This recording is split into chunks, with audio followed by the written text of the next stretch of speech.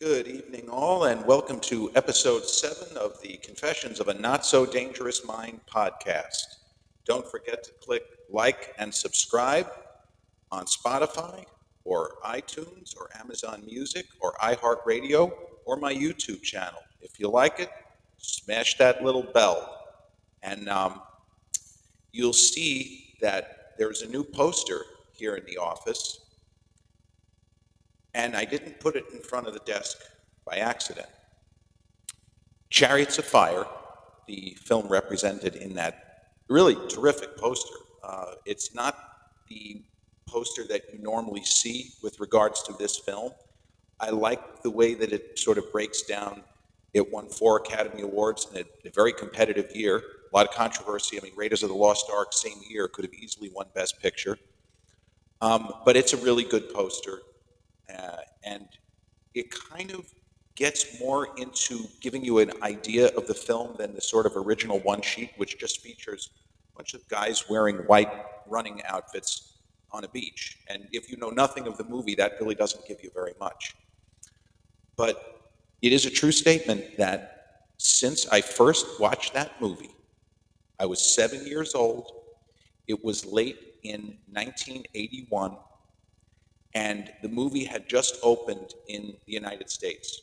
It had played a little bit in England and elsewhere in Europe. And, in the days when information traveled at a snail's pace, my parents somehow got wind of this movie. I don't know if it was friends or whether it was television advertisements, because there were a lot of commercials airing which showed the just incredible rave reviews from critics across the pond and also critics here in the United States. Roger Ebert, it was one of the best films that he had seen in at least a decade. He said, Dennis Cunningham of CBS said, you'll literally be standing and screaming and cheering. The critics were rapturous in praise, and there was a ton of Oscar buzz before the film even opened over here. So, to set the scene, it's a kind of drizzly Sunday, late morning, and it wasn't the kind of day where I would be able to go outside and play ball unless the weather suddenly just magically cleared up. And I was in my room. I don't even know what I was doing in there. I was probably reading or just being upset about something or other, as I often was. And Mom, little knock on the door. Yeah, sweetie, get yourself together. We're going to the movies. I don't want to go to the movies, Mom. It might clear up outside. Might be able to play ball. Get yourself together. We're going to the movies. Come on. Your father wants to go. There's this movie that he's been talking about, and it sounds interesting. We're going. Great. Fantastic. Okay. So it's safe to say the first time I heard the words Chariots of Fire, I was not a happy camper. Didn't sound very interesting. I had heard of the movie Ben-Hur about chariot races. Maybe this was like that. That movie didn't sound particularly interesting either. So whatever this was, and neither of my parents explained, well, it's a kind of a sports movie, and there's athletics and Olympics, and maybe... I don't remember them saying anything about the substance. And the movie theater we went to was not the Sunrise Mall in Massapequa, which leads me to believe that Chariots of Fire opened limited in New York and Long Island. I want to say that we drove all the way to the Green Acres theaters in Valley Stream. Like it was a distance that we drove. We didn't just get in the car. There was the old Pequa Theater right by the Massapequa Diner back then, and the Massapequa train station just off where Route 107 crosses Route 27, Sunrise Highway. We went for a drive, and I was just getting angrier and angrier because the weather had improved. Probably could have played ball, could have played tennis, baseball, or we could have played soccer or kickball or any number of things. But instead, here I am being dragged by my parents to the movies. So I remember still feeling very resistant as We all sat back in our seats. And to be fair, my father was, what was he, 39 at the time. It was as excited as he had been that I could remember up to that point to watch a movie. He was really looking forward to it. My mom really didn't care, but to her credit, in her mind, she was going to, take one for the team because it was so rare that my dad, Candy, I really want to see this movie. It looks great. I assume a couple of people, at the office said, "Hey, Cone, you ought to check this out. This looks terrific. Everybody's talking about it." I was resistant as the movie opened, although I did think it was curious the way that it began with a bunch of men running on a beach and the scene kind of wrapping up as they hop a fence and end up at what is St. Andrews, the famous golf course. I didn't know what it was, but my tiny little head, my little active mind thought it was an interesting start, but I was still angry. I was mad. And then the early scenes introducing the character of Harold Abrahams and Aubrey Montague. And as much as I enjoyed, okay, well, the costumes are really cool. This is a very nice film to look at. Not used to seeing this kind of thing. There's all of that. I was still wishing that I wasn't there. And then there is an early scene, which when this movie, if you just happen to be watching TV and this film is discussed, there's a scene which is often part of a kind of quick 15 to 20-second highlights package. Like at the Oscars, every now and then, because Chariots of Fire was a Best Picture Oscar winner, they'll show a little montage. If they do a thing that they seem to do this every couple of years, where they might show selected montages of Oscar winners. The scene I'm about to talk about is always in this package. The character of Harold Abrahams, who was a real person, I should point out that most of this movie is true. It's mostly factual. There are certain things that were adjusted for dramatic purposes. It happens. But the athletic aspect, the true story of the 1924 Olympic Games, happened very similar to how this film puts it across. So the character of Harold Abrahams is a track and field star. And we learn right away he's headstrong, he's arrogant, he pretty much is a lady killer. He's Jewish. And he's not an observant Jew, should be pointed out. But he uses his religion, in his own words, as a weapon against those who would pull against him because he's Jewish. It's not really the way you're supposed to do it, but he's somebody who comes from wealth and has had a pretty comfortable existence up until the point that he starts at Cambridge College. And he is about to take part in a very unusual athletic contest where he is going to do something called the Trinity Court Dash. He is going to attempt to sprint from one area on this big quad. This is like a centuries-old courtyard. From one area on the quad to another before hundreds of years old. Now it would be an extra years old from when this was supposed to take place. This kind of Liberty Bell sort of thing. And nobody has ever ran from the starting point to this finish point in the time it takes the bell to ring a dozen times. So he's ready to try, and we haven't seen him run. We don't really know. And then another character who ends up being a very important character, Andrew Lindsay, who is royalty, like literally royalty, comes to join him. And the two guys knew each other, but neither knew that the other was a track and field star. Because when this takes place, like 1920-ish, 21, it's not like they could have followed each other on Instagram or, oh, I've seen this guy on Twitter, I've seen this guy on Facebook. They were unlikely to even see him. They would have to read a news account. And honestly, college athletes, not really getting that much press with the Babe Ruths of the world at the time. So each guy runs this dash. And Lindsay just misses. He just misses getting there. Abrahams makes it, and he's the first person to do it in, I don't remember how many centuries that they mentioned in the film. There is something about the energy, the fire in that scene that took me by surprise.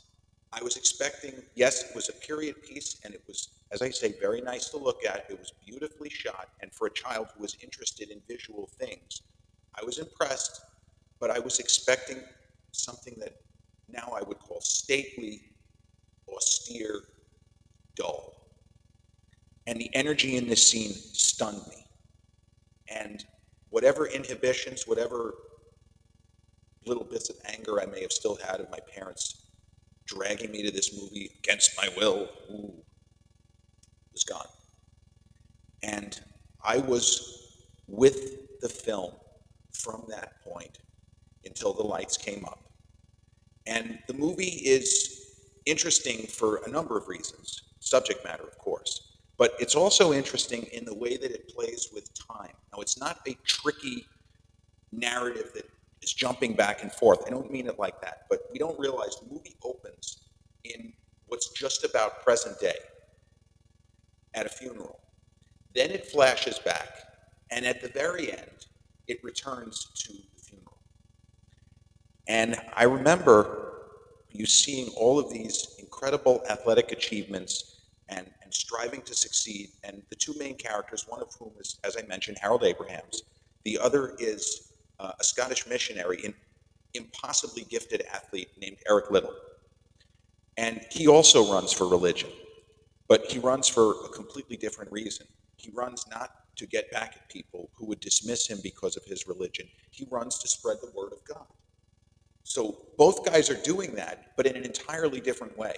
One is taking it, in his opinion, taking the positive approach, Eric Liddell, and the other is just using it as a club to metaphorically hit people over the head who would look down upon him. So we follow these two men, and it's an unusual telling of a story in that you normally don't have two protagonists. And the way the filmmakers, and Hugh Hudson, the director, did a tremendous job. He had each guy convinced that he was the star. So when you're shooting a movie where there's more than one crew working at a time, as in the case of this one, you can tell the person you're working with whatever you want. And it's unfortunate they're both gone. Ben Cross, incredible actor. And I've argued before that his performance in this film is one of cinema's great unsung performances. To me, it's absolutely criminal that he wasn't nominated for Best Actor. That's how strong he is. And Eric Liddell is played by Ian Charleston, who unfortunately died of AIDS. He was very young. He died in the late 1980s. And both guys sell it. They don't necessarily look like super athletes, but they look the part and they play it. And the first time in the movie that these two guys meet, which is before, not spoiling anything, an athletic competition well before the 1924 Olympics, the tension in the scene is real in the world of the movie because each guy is a little nervous because they've read and heard so much about the other, and they're going to finally be facing off in the 100-meter dash. But each actor thought he was the star of the movie, and that adds to the tension of the scene. It doesn't mean anything if you don't know what I just told you, but it definitely, there's an edge to the way that each guy plays the scene. And you follow the two of them through the trials and trying to get ready for the Olympics, and then each man makes the British team. Even though Liddell is a Scot, they all run under the British flag. So when we realize, hey, wait a minute, these guys are rivals. They could be bitter rivals, but they're running for the same flag. They're on the same team here. And you start wondering, how is that going to play out? So I was enthralled by everything in this movie. The music, there's a ton of Gilbert and Sullivan. The Mikado. I think the Mikado is one of the most beautiful, long pieces of music ever written. It's an operetta by Gilbert and Sullivan. And the Abrahams, in real life, Harold Abrahams, sang. And so we see him taking part in these operettas while there's montages of athletic achievements in the background. And the movie builds towards the 1924 Olympic Games. And as a young kid, 7 years old, the movie doesn't exactly paint the Americans as villains, but they are in the way. And we are not rooting for the Americans. And they were, again, the filmmakers were very wise to cast at the time two rising, Hollywood stars, Dennis Christopher, whose career kind of petered out, um, and Brad Davis, who was a fantastic actor, and he had been in Midnight Express in 1978, the story of Massapequa native Billy Hayes, who was more or less stuck in Turkey for 6 years. He was trying to smuggle hash back to the United States and failed and ended up in a brutal Turkish prison. So you had those two guys representing Americans. And you don't really get too much out of the Dennis Christopher character, who was the 1920 Olympic gold medalist in the 100-meter, Charles Paddock. But you do get to know Brad Davis's character. And because Brad Davis was a name in Hollywood, Oscar-nominated actor for Midnight Express, his true-life character, Jackson Schultz, you get a good sense of him. And he almost redeems the entire American squad, because there are a couple of, you get the idea that some of the Americans are just like, they're just dicks. They're not nice. But he has scenes with Ian Charleston as Eric Little, which are highlights. They're some of the best moments in the film, the interaction between the two of them. And it takes you by surprise. You're not expecting an American who could be in direct competition to go out of his way to back this guy when he's in trouble and to let him know, you actually have my support. He's literally rooting for the guy against the American team. And those are some of the best scenes in the movie. But the film is about sacrifice. It's about wanting to win for different reasons. And I remember, again, I'm not going to spoil it. Yes, you could look at the history books, but the movie is streaming free on YouTube and it's available on a lot of streamers. It is a polarizing movie. I can tell you this, my father, this was in his top 3 or 4 favorite movies of all time. My aunt, I believe it would be in her top 5. My sister, I believe it's in her top 10. So the Coen clan all love this movie. And my mom is even a fan. But I know plenty of people that whenever we would talk about it, say, Jared, again with Chariots of Fire, I remember getting in arguments at NYU with fellow film students saying, bro, the fucking movie's so boring. Oh, great musical score by Vangelis. You've definitely, I shouldn't say that, you probably have heard the main theme at some point, because you might hear it in a supermarket, you might hear it in a mall. The main theme is instantly recognizable to a lot of people who are not familiar with the film. You'd say, oh, that's what, sometimes you see in pop culture where you'll see an image or something and you'll say, oh, I didn't realize it was from this. You might have an aha moment with this movie when you hear the music. It's very distinctive. It was a synthesizer score, and Vangelis was really an extraordinary composer of music and film music in particular. It's the only time in my life that it felt as if I was having an out-of-body experience. At a certain point in the first half hour of the movie, I stopped feeling as if I was in a movie theater watching a movie, and it started to feel as if I was an active participant, and I forgot that I was in a theater. That is how deeply this movie got to me. And when the film ended and the lights came up, I mean, I was crying, even though nothing, spoiler alert, nothing that terribly sad happens. But I was crying. 7-year-old me was crying. The movie had gotten to me so in the marrow, as they say. And the lights came up, and my first thought was, I want to see it again. And I don't remember any time in the later 42 years, I don't remember having that reaction when the lights came up, that I want to watch this movie again right now. Or as my dad used to joke and say, not later, now. So the film, as I say, ended up winning 4 Academy Awards. And Ben Cross, who, as I say, played Harold Abrahams and is just extraordinary in the role, he ended up having a terrific career. And you've probably seen him in the Star Trek reboot, the Chris Pine, Zachary Quinto, sorry. The Chris Pine, Zachary Quinto, Star Trek. He plays Spock's father. He plays Sarek, and he's so good in that role because Ben Cross with those kind of angular features, he really sells that part. He was terrific in that. He also had a big role. He's the nominal villain in a mid '90s kind of action romance, First Night, with Sean Connery as King Arthur and Richard Gere as Lancelot, and it's a pretty solid movie.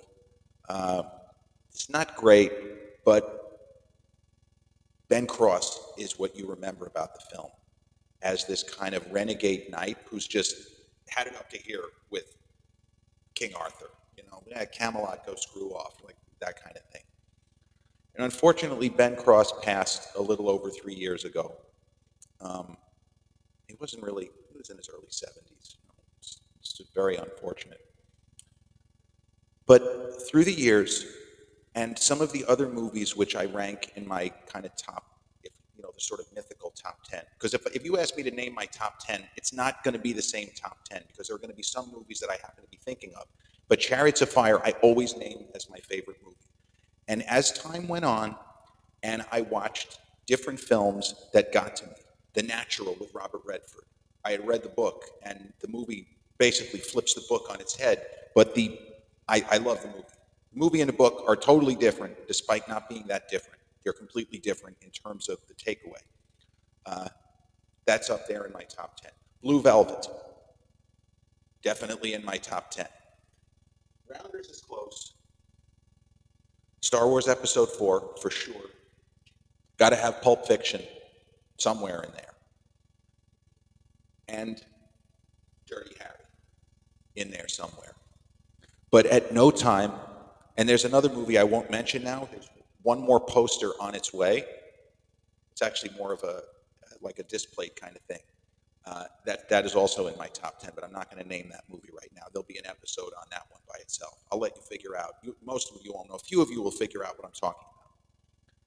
But with all of the great movies that I have seen, that I have been fortunate enough, New York University Film School, movies I was exposed to that the average person, back then especially, because now it's easy with streaming, but I was able to watch, and I was fortunate enough to see movies that there was really no other way that I could have, other than the fact that I was in this program.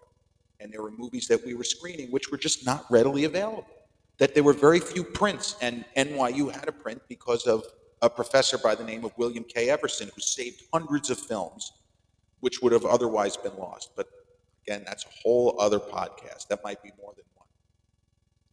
But with all the films I saw, with all the study, with all the reading I've done, with all the writing I've done, no film has supplanted Chariots of Fire as my favorite movie of all time. And I have seen that film from start to finish more than any other movie, and I could watch it every day and not get tired of it. It's that good to me. And it's so beautifully shot. And I keep coming back to that, how well they nailed the costumes. And a movie, to give you perspective, Titanic was released 16 years after Chariots of Fire. The period details are close enough where you could do a comparison and a contrast as to how they set these things. Because 1912, 1920 to 1924, they did such a good job, in Titanic for sure, but in Chariots, to get the time period. And the movie, thus, is timeless, because you don't have any weird stuff like in certain movies where it's supposed to be 1920 and characters have hairstyles that didn't exist, or silly stuff, or in Braveheart where there's a guy wearing a watch that they had Breitlings in it. No, the period details, this sweep, some of the landscape and panoramic shots of, for example, the Scottish countryside. Mel Gibson on his director's commentary for Braveheart, he kind of joked about it a little bit. But in Chariots of Fire, there are gorgeous shots of the Scottish countryside. And the way that the characters deliver their lines with such conviction, It's almost hard to explain. But there are movies where you feel actors performing and it takes you out of the fiction. But in this movie, every performance rings true. Nobody's playing to the camera. Nobody is, wink, wink, nudge, nudge. This is a big star. Everybody was just giving their all in service of a story that they really all believed in. So that's going to bring episode 7 of Confessions of a Not So Dangerous Mind to a conclusion. Of course, I'm glad that I might have had to do a retake if I had knocked over the poster. That would have really been something. But if you like the content, as I say, don't forget to like, subscribe, hit whatever buttons are available to you on whatever platform. And I'll be back again real soon. And if you have not seen Chariots of Fire, I urge you to watch it. And if you don't like it, you can like me up on social media. I'm very confident that most people, especially the way that it's been described to them, will understand it's a little different. It's not a Michael Bay action film. It's not a fast-paced thriller.